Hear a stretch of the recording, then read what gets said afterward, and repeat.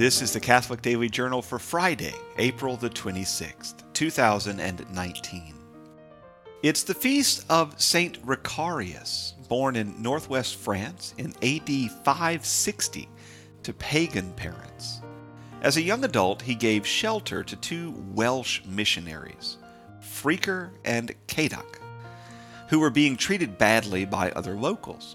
They stayed with him a bit, and he was convinced to convert. And he took quickly to fairly intense penance, and eventually became a priest and a missionary himself. He went to England and gained a reputation for miraculous healings. He may have started the tradition of clergy riding donkeys rather than horses. And toward the end of his life, he founded two monasteries not far from his hometown and retired to the life of a hermit. He died today in 645 AD at the age of 85.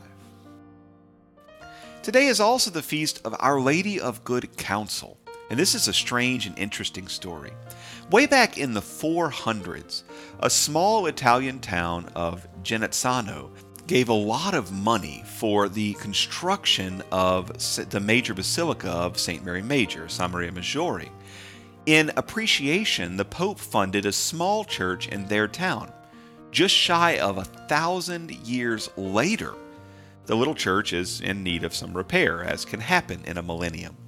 A local widow had invested her time and money to do some of the repairs, but she ran out of cash. And then on the feast of St. Mark, which was yesterday, a mysterious cloud accompanied by exquisite music descended on the church and broke a small piece of wall away to reveal an 18-inch square fresco of the Blessed Virgin Mary behind the wall. Since then, all kinds of miracles have happened in the presence of that image, and several popes and saints have made the trip to the tiny church to see the image and ask Our Lady for her prayer. While some people believe that the image was miraculously transported from a church in modern-day Turkey, others believe the image was always behind the wall, and that there's more to see if the rest of the old wall were broken away. The image itself is neither especially unique or well executed. It's a beautiful, delicate fresco, one of probably 50,000 in central Italy, but the miracles associated with that little image can't be explained away so easily. Today in 1986, in Pripyat, Ukraine, which was at that time part of the Union of Soviet Socialist Republics, the USSR, a nuclear plant called Chernobyl experienced a full, catastrophic meltdown.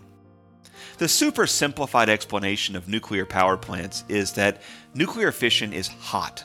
I mean hot, like pizza rolls right out of the microwave hot. And that heat is transferred to a cooling system, specifically to water, which becomes steam, which moves through really big turbines, which are wrapped with magnets and wires, which create electricity. The worst thing that can happen then is that the nuclear power creating all that heat can find itself without enough water and other coolants to keep it under control. That would mean superheated air, superheated concrete, and superheated metal. And that can mean explosions and the uncontrolled release of radioactive materials, which act like tiny suns, giving people tiny DNA-destroying sunburns. It can contaminate drinking water, the food supply, air, clouds, and all kinds of other things. DNA really doesn't like that much radiation. And that's what happened at Chernobyl. The safety systems failed and the nuclear reactants got out of their secure, shielded areas, and now about 1,100 square miles of the Ukraine are in an exclusion zone, to which access is limited because of security, but also because the radiation in the area is still deadly. The area is scheduled for cleanup in 2065. Until then, lots of science experiments are being done on the plants and animals in the region to determine the long-term effects of radiation on DNA. The Catholic Daily Journal is supported by listeners like you. For more information, visit CatholicUnderground.com. And until next time, be on the lookout for the Lord at work in your life.